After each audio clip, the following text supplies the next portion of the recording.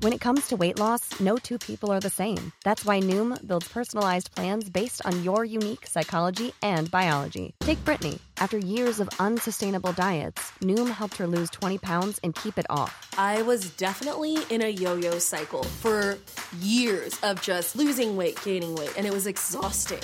And Stephanie. She's a former D1 athlete who knew she couldn't outtrain her diet, and she lost 38 pounds. My relationship to food before Noom was never consistent. And Evan, he can't stand salads, but he still lost 50 pounds with Noom. I never really was a salad guy. That's just not who I am. Even through the pickiness, Noom taught me that building better habits builds a healthier lifestyle. I'm not doing this to get to a number. I'm doing this to feel better. Get your personalized plan today at Noom.com. Real Noom users compensated to provide their story.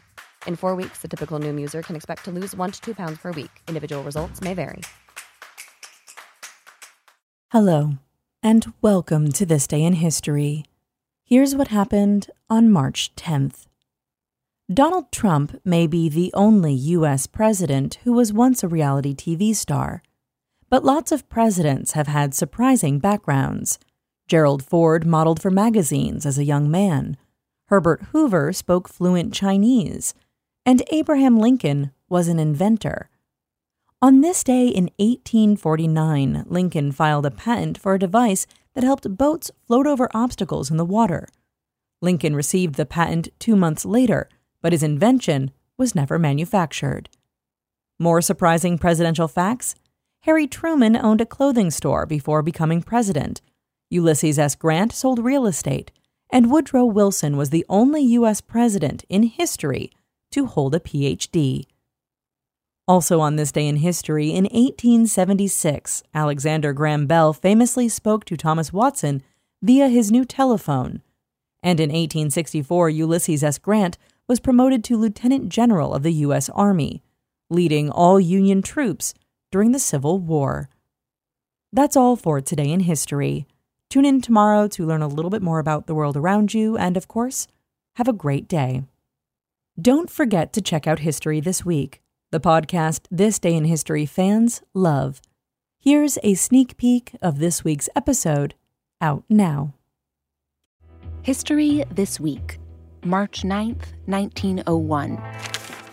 The front page of this newspaper features a photo of a middle-aged woman in a black dress and a bonnet. In one hand, she's carrying a Bible. In the other, a hatchet.